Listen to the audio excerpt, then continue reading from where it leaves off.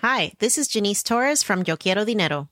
From a local business to a global corporation, partnering with Bank of America gives your operation access to exclusive digital tools, award-winning insights, and business solutions so powerful you'll make every move matter. Visit bankofamerica.com/banking for business to learn more. What would you like the power to do? Bank of America, N.A. Copyright 2024.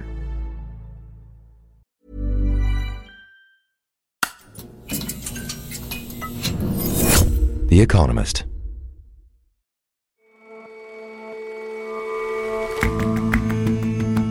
Hello and welcome to The Intelligence from The Economist. I'm Jason Palmer. And I'm Ora Ogunbiyi. Every weekday, we provide a fresh perspective on the events shaping your world. A new set of sanctions set to take effect is intended to choke off Russia's lucrative diamond industry. Thing is, it's unlikely to change things much until the industry can individually identify the gems and track them through many changings of hands. And for a while there, it seemed like the Marvel media empire could do no wrong. A cinematic money spinner for the ages. Then things kinda went downhill. We examined the missteps and misfortunes that have befallen the franchise.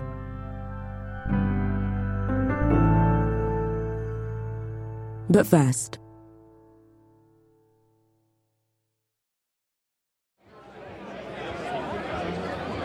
we are at the Trump headquarters in the Sheraton Hotel in Nashua, New Hampshire. Idris Kaloun is The Economist's Washington bureau chief. Donald Trump has won very quickly in about 2 minutes after the last polls closed. His victory was announced. Everyone here is waiting for him to come out. The entire MAGA cinematic universe is here. Carrie Lake is here. Marjorie Taylor Greene is a few feet behind us. Tim Scott is here. Vivek Ramaswamy. Many of the people who ran to be the Republican nominee are here. They've all endorsed Donald Trump. The only woman left standing is Nikki Haley. She gave her concession speech a few minutes ago, but she said that she would continue to fight on and would fight on until her home state of South Carolina. Yesterday, former President Donald Trump won the New Hampshire primary, making it 2 for 2 in the race for the Republican presidential nomination. You know, we won New Hampshire 3 times now. Three. We win it every time. We win the primary, we win the generals, we've won it, and it's... Mr. Trump's last remaining challenger is Nikki Haley, the former governor of South Carolina and ambassador to the United Nations during his administration. She conceded the New Hampshire race. I want to congratulate Donald Trump on his victory tonight. He earned it. But vowed to continue her increasingly long-shot campaign for the Republican nomination. This race is far from over. There are dozens of states left to go. Ms. Haley is betting on a win next month in her home state of South Carolina. But her failure to win over voters in New Hampshire makes the Republican nomination seem more and more like Mr. Trump's to lose. Donald Trump won the New Hampshire primary a week after he won the Iowa caucuses by a very large margin, all of which suggests that he is the plain frontrunner in the Republican primary. There's only one candidate left who is seriously challenging him, and that's Nikki Haley. New Hampshire was a state in which she had bet her entire campaign, and even here she ended up losing by, it seems like, double digits. And the fact that even here she didn't manage to beat Donald Trump is a pretty big problem for her. And you said Nikki Haley bet her entire campaign on New Hampshire. Why was New Hampshire so important to her? It was the state that she always thought she was going to do better in compared with Iowa. A lot of that has to do with demographics. So Iowa is a quite conservative state with a lot of evangelical Christian voters, quite a lot of voters who did not attend college, not the crowd that votes for Nikki Haley. Whereas in New Hampshire, by contrast, there are quite a lot of voters who have a college degree, and rates of religiosity are not nearly as high. And there are quite a lot of moderates who also vote in the Republican primary in New Hampshire compared with Iowa. Rules in New Hampshire also allow people who are not affiliated with parties to vote in the Republican primary, so that will also have helped Nikki Haley. And she intuited this pretty early on in her campaign, and she spent a lot of time in the state. She did hundreds of campaign stops. She secured the endorsement of the state's Republican governor, who's very popular, and they both went on a barnstorming tour of the state for weeks, basically. Most importantly, when it comes to Republicans, we're tired of losing. We're tired of losing. We lost in 18 and 20. We are tired of losers, and we're tired of losing. We want to win up and down the ballot. There's an amazing, amazing opportunity here. And even so, she ended up losing. So that points to just a very hard path forward for Nikki Haley. Idris, given all those advantages, why do you think she wasn't able to win? The Republican primary voter wants Donald Trump to be their nominee, and it's as simple as that. Nikki Haley had always been running in a slightly different lane from what is now the party establishment. She ran on a internationalist wing of the party, and she ceded the America First lane of the party to other contenders like Donald Trump, like Florida Governor Ron DeSantis, like the entrepreneur Vivek Ramaswamy, both of whom have dropped out and endorsed Trump. But the problem for Nikki Haley is that the America First populist wing of the party is just much larger now than the internationalist wing that she represents. And so that was a natural limit on her. And she, I think, also up until recently abstained from heavily criticizing Donald Trump. She intuited, maybe correctly, that there isn't very much appetite among Republican voters for vociferous criticism of Donald Trump. And so she had a slightly muddled message on Trump, and that probably hurt her as well. One of the staple lines of her stump speech, for example, is rightly or wrongly, chaos follows Donald Trump. I voted for Donald Trump twice. I was proud to serve America in his administration. I agree with a lot of his policies. But rightly or wrongly, chaos follows him. You know I'm right. Chaos follows him. And we can't have a country in disarray and a world on fire and go through 4 more years of chaos. We won't survive it. She studiously avoids saying where the chaos is coming from, whereas for the last few weeks, once it became clear that Nikki Haley was the only remaining impediment to Donald Trump becoming president, he's been making specific allegations against her, saying that she is, for example, going to cut Social Security, that she is too lax on immigration. Even her supporters, who my colleague Stevie Hertz and I spoke to in New Hampshire, could tell that this was an issue. I think she's honest. I love her foreign policy. I think I wish she'd be a little bit more tougher on Trump, but I'll take what I can get right now. This was at a Nikki Haley campaign event on Monday evening, the day before the primary vote. There's also something of an enthusiasm gap between Donald Trump supporters and Nikki Haley supporters. A lot of Donald Trump supporters are voting for him because they believe in him, that he can go all the way and beat Joe Biden and resume the presidency that, in the views of many, was stolen from him in the first place. Compare that to the base of support for Nikki Haley. A lot of that is a vote against Donald Trump more than an affirmative vote for Nikki Haley and her agenda. And that was a theme that we heard over and over again from supporters, even at the Nikki Haley event. I do. Governors make great presidents, and I don't want 4 years of chaos or... I want a normal Republican candidate. Can I ask if you voted for Donald Trump in 2016? No, I couldn't. Yeah. So you've been a never Trumper for a while? Yeah. Small groups. And where does the campaign go from here? Is there a chance that she could still turn it around? It is difficult for me to imagine her turning this around. The states that are going to vote in the coming weeks are those that resemble the demographic composition of Iowa more than New Hampshire. A lot of conservative voters, not as many voters who went to college, and not as many non-Republican independent voters who will be eligible to vote in those elections. The state of South Carolina, which Nikki Haley was governor of and ought to have a home state advantage in, is probably going to be the decisive blow that comes to her. And currently in the polls, she's trailing Donald Trump in her home state by about 37 points. Donald Trump has secured the endorsement of of almost every notable figure in South Carolina politics. It is incredibly hard to imagine her coming anywhere close to winning in her own state, and that will be the point at which her campaign is well and truly over. And so for Mr. Trump, does he start looking ahead to November's election from this point? Yes, and I think he's arguably already started to look ahead to November. You can see that his campaign is spending time and money attacking Joe Biden as though the general election were already set. Donald Trump has really skipped this process in American politics, this idea of needing to spend months doing retail politics in Iowa and New Hampshire in order to become eligible to the presidency.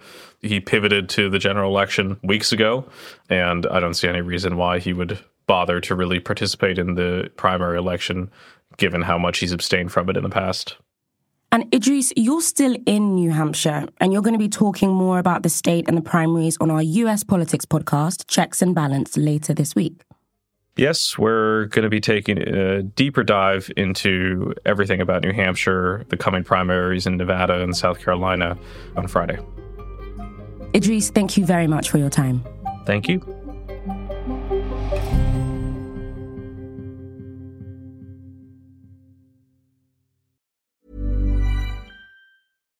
One size fits all seems like a good idea for clothes until you try them on. Same goes for healthcare. That's why United Healthcare offers flexible, budget-friendly coverage for medical, vision, dental, and more. Learn more at uh1.com.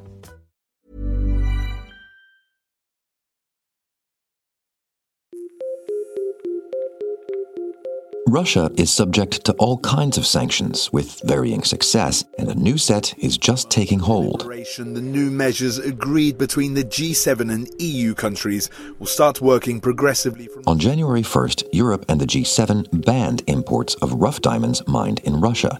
A new year and a new round of EU sanctions against Russia. And 2 days later, the EU added Russia's state mining company to its sanctions list. The next step comes in March, when the G7 and EU will ban Russian gems that have been cut and polished abroad. Then in September, they'll introduce a scheme to verify where diamonds were mined. All this should add up to the biggest reform to the business in decades, if it works. Russian diamond miners generate about $4.5 billion in revenue each year. Fraser McIlwraith writes for The Economist's digital team. They're a big part of the diamond industry worldwide. Those figures are pretty small compared with the revenue from their enormous energy sector, but diamond sanctions are symbolic as well as practical for Western governments. In what way are they symbolic? Well, nearly all of the industry's revenues come from the Siberian operations of Alrosa, which is a state-controlled monopoly with pretty close links to the Kremlin. The finance minister in Russia, a guy called Anton Siluanov, chairs its supervisory board, and under a sponsorship deal with the Russian Navy, a submarine in the Black Sea Fleet bears the company's name and has done for a number of years. Western governments have had Alrosa in their sights for quite a while since Russia invaded Ukraine in February 2022, but up until now their actions have been pretty limited in their impact. And why is that? So back in 2003, there was a scheme established by the United States to prevent the trade in so-called blood diamonds mined in war zones, mainly by rebel groups. And that scheme was called the Kimberley Process. There were some attempts to use it, mainly driven by the UK and America, but it couldn't do the job. It operates by consensus. Countries need to agree to bring forward topics for discussion at its meetings, and Russia has been a member since it was founded, effectively has a veto, and blocked all discussion of labelling Russian diamonds as conflict diamonds. Shortly after the war started, America and Britain banned direct imports of Russian rough diamonds, but more comprehensive sanctions were held up by negotiations. Western countries really struggled to agree on a system. Diamond traders in Antwerp, which is a big hub for the industry, were pretty fearful of the impact that the measures might have, and they lobbied the Belgian government very, very heavily to slow down any measures being brought in across the EU. At the same time, Russian firms could send gems elsewhere to be cut and polished. 90% of gems worldwide are processed in India, and gems that were processed in places like that could then be legally exported indirectly to the UK and the US and other Western markets. Alrosa's most recent financial results suggest as much. They showed pretty buoyant sales throughout 2023. So how is the new sanctions scheme going to work? How is it going to do what previous efforts have not? Belgium eventually abandoned its objections last September, which will allow the EU and the G7 to close the loophole which allowed cut gems to make their way into G7 markets. The new scheme should eventually make clear the source of every diamond sold in those countries. The thing is, though, that the diamond industry's complex supply chains make an effective ban quite hard to implement. Stones are often traded multiple times in lots of different countries before they're finally sold to jewelers. And in the process, gems from different countries are often grouped together and labelled as mixed origin. There will be a lot of challenges involved in making the system work. How do you mean, just in terms of being able to identify every single diamond? So diamond industry analysts think that a lot of the processing companies will have particular problems with this, just because of how many times diamonds change hands along the supply chain. If those companies want to keep trading with Russian diamond miners and also keep customers in the West, they're going to have to be very, very diligent about segregating their supply chains, sometimes signing up to pretty onerous tracing systems that might involve some kind of third-party oversight. We don't really know how this is going to work yet either. The G7's only really given a rough outline of its plans for the system. Well, I mean, how might that even look? How do you individually identify a single diamond? So the industry's been working on this for a while. There are a couple of systems which are in the works, but none of them are widely available yet, and they tend to be based around high-tech solutions. So there's an industry group called the Gemological Institute of America. They inscribe microscopic serial numbers onto cut diamonds and records those diamonds in an online ledger. There's another company, an Israeli firm called Serene, which uses 3D scanning to create digital models of diamonds, both in the rough and the polished state, so that they can be tracked from source to eventually the kind of end product that they end up in. And De Beers, which is one of the biggest players in the industry, has been around for a very long time, also has an in-house tracing system for its most valuable stones, but it hasn't really rolled it out across the rest of its supplies. The thing is, even if a workable system based around one of these sets of methods is devised, it's going to be very costly for a lot of Western miners and traders, and it's not yet clear how those costs will be passed on to customers. So it seems the intent is clear, but the plans aren't really, and yet it is going to be some kind of shake-up for the industry. How do you think that's going to work as regards the Russian side of things? Sanctions are definitely going to give Russia a headache, but they aren't likely to cripple the diamond industry. I think what we're going to see is a pivot towards a growing consumer base in China and India, where lots of consumers are buying more diamond jewelry than they did before. And we're going to see supplies redirected in that direction, much as we've seen with the oil and gas sector.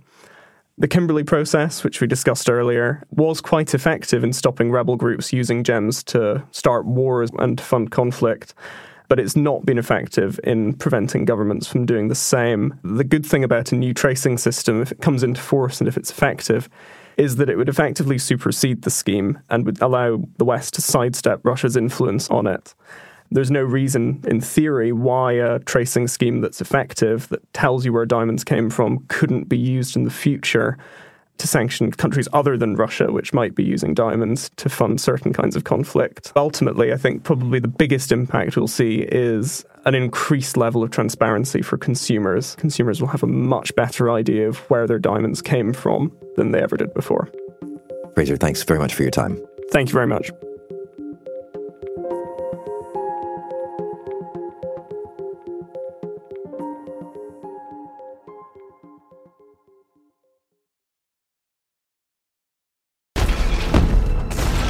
Dr. Banner, now might be a really good time for you to get angry. I'm always angry.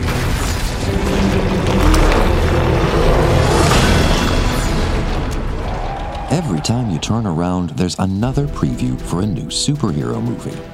They soar, they fight, they banter, and of course they vanquish evil and save the world.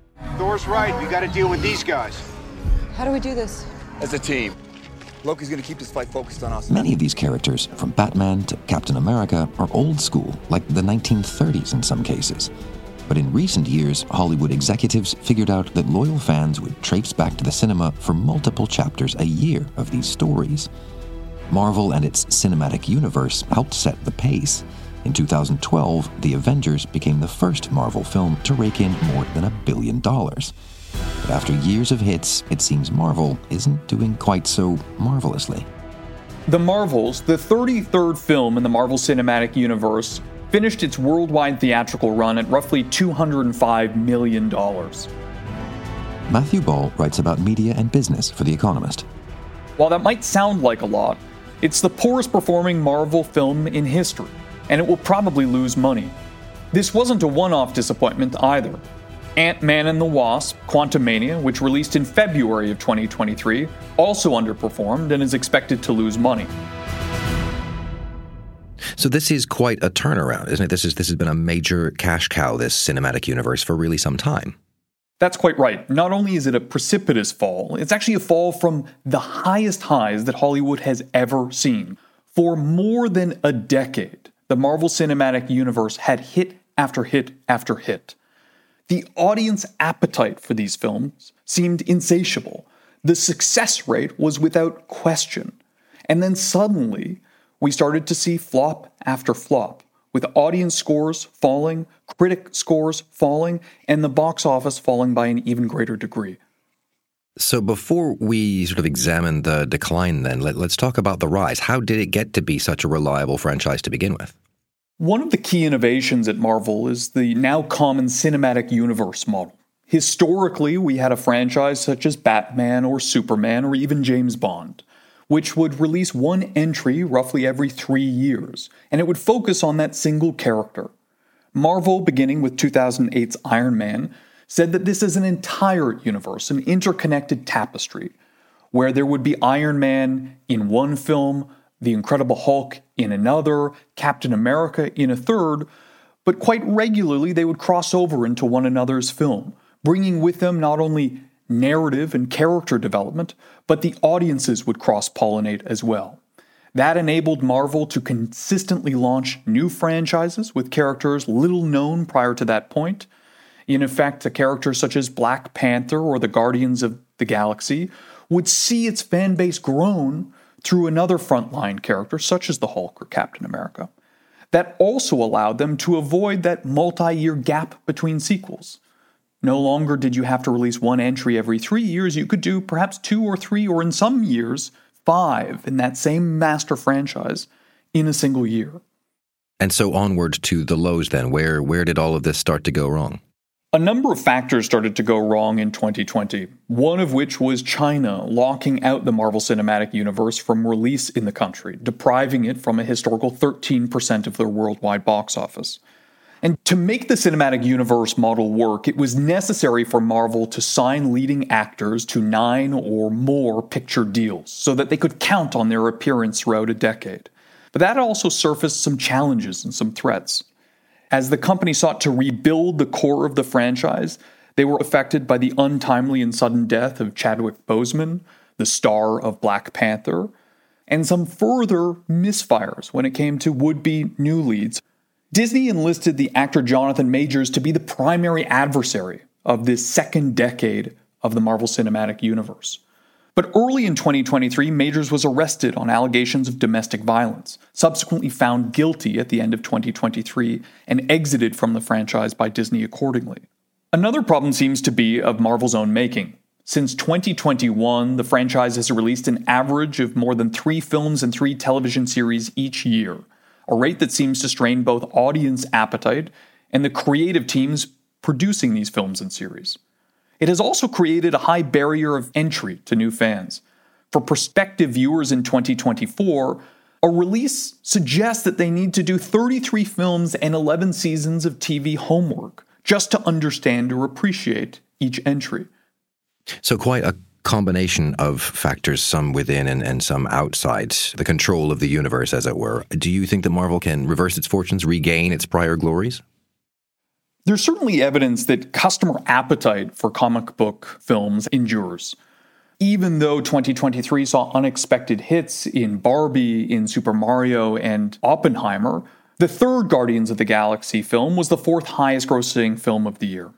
This suggests that the issue is not about whether or not audiences are still interested in their favorite superheroes, still interested in the cinematic universe model. Instead, they're demanding better quality. And for his part, Bob Iger, Disney's recently returned CEO, seems to believe that that's the case. Last year, he made clear that the company lost its focus on quality creative in its efforts to thrive in the streaming wars, that the focus on volume led to the detriment of quality. From his perspective, that was not limited to Marvel either. Pixar, too, has struggled, as has Star Wars. And so in some regard, the struggles of the Marvel Cinematic Universe is emblematic of the struggles of Hollywood at large. focusing on a business model that itself is unproven, but on conquest before quality. Matthew, thank you very much for your time. My pleasure.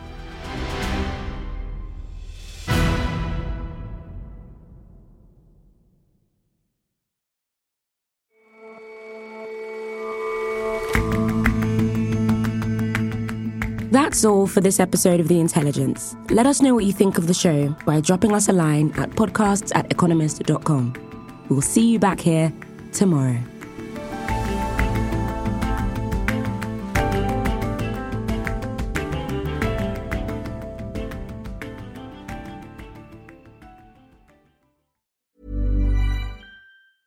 Hi, this is Janice Torres from Yo Quiero Dinero. If you own or operate a business, whether it's a local operation or a global corporation, partnering with Bank of America could be your smartest move. By teaming with Bank of America, you'll enjoy exclusive digital tools, award-winning insights, and business solutions so powerful you'll make every move matter. Position your business to capitalize on opportunity in a moment's notice. Visit bankofamerica.com/bankingforbusiness to learn more. What would you like the power to do? Bank of America, N.A., copyright 2024.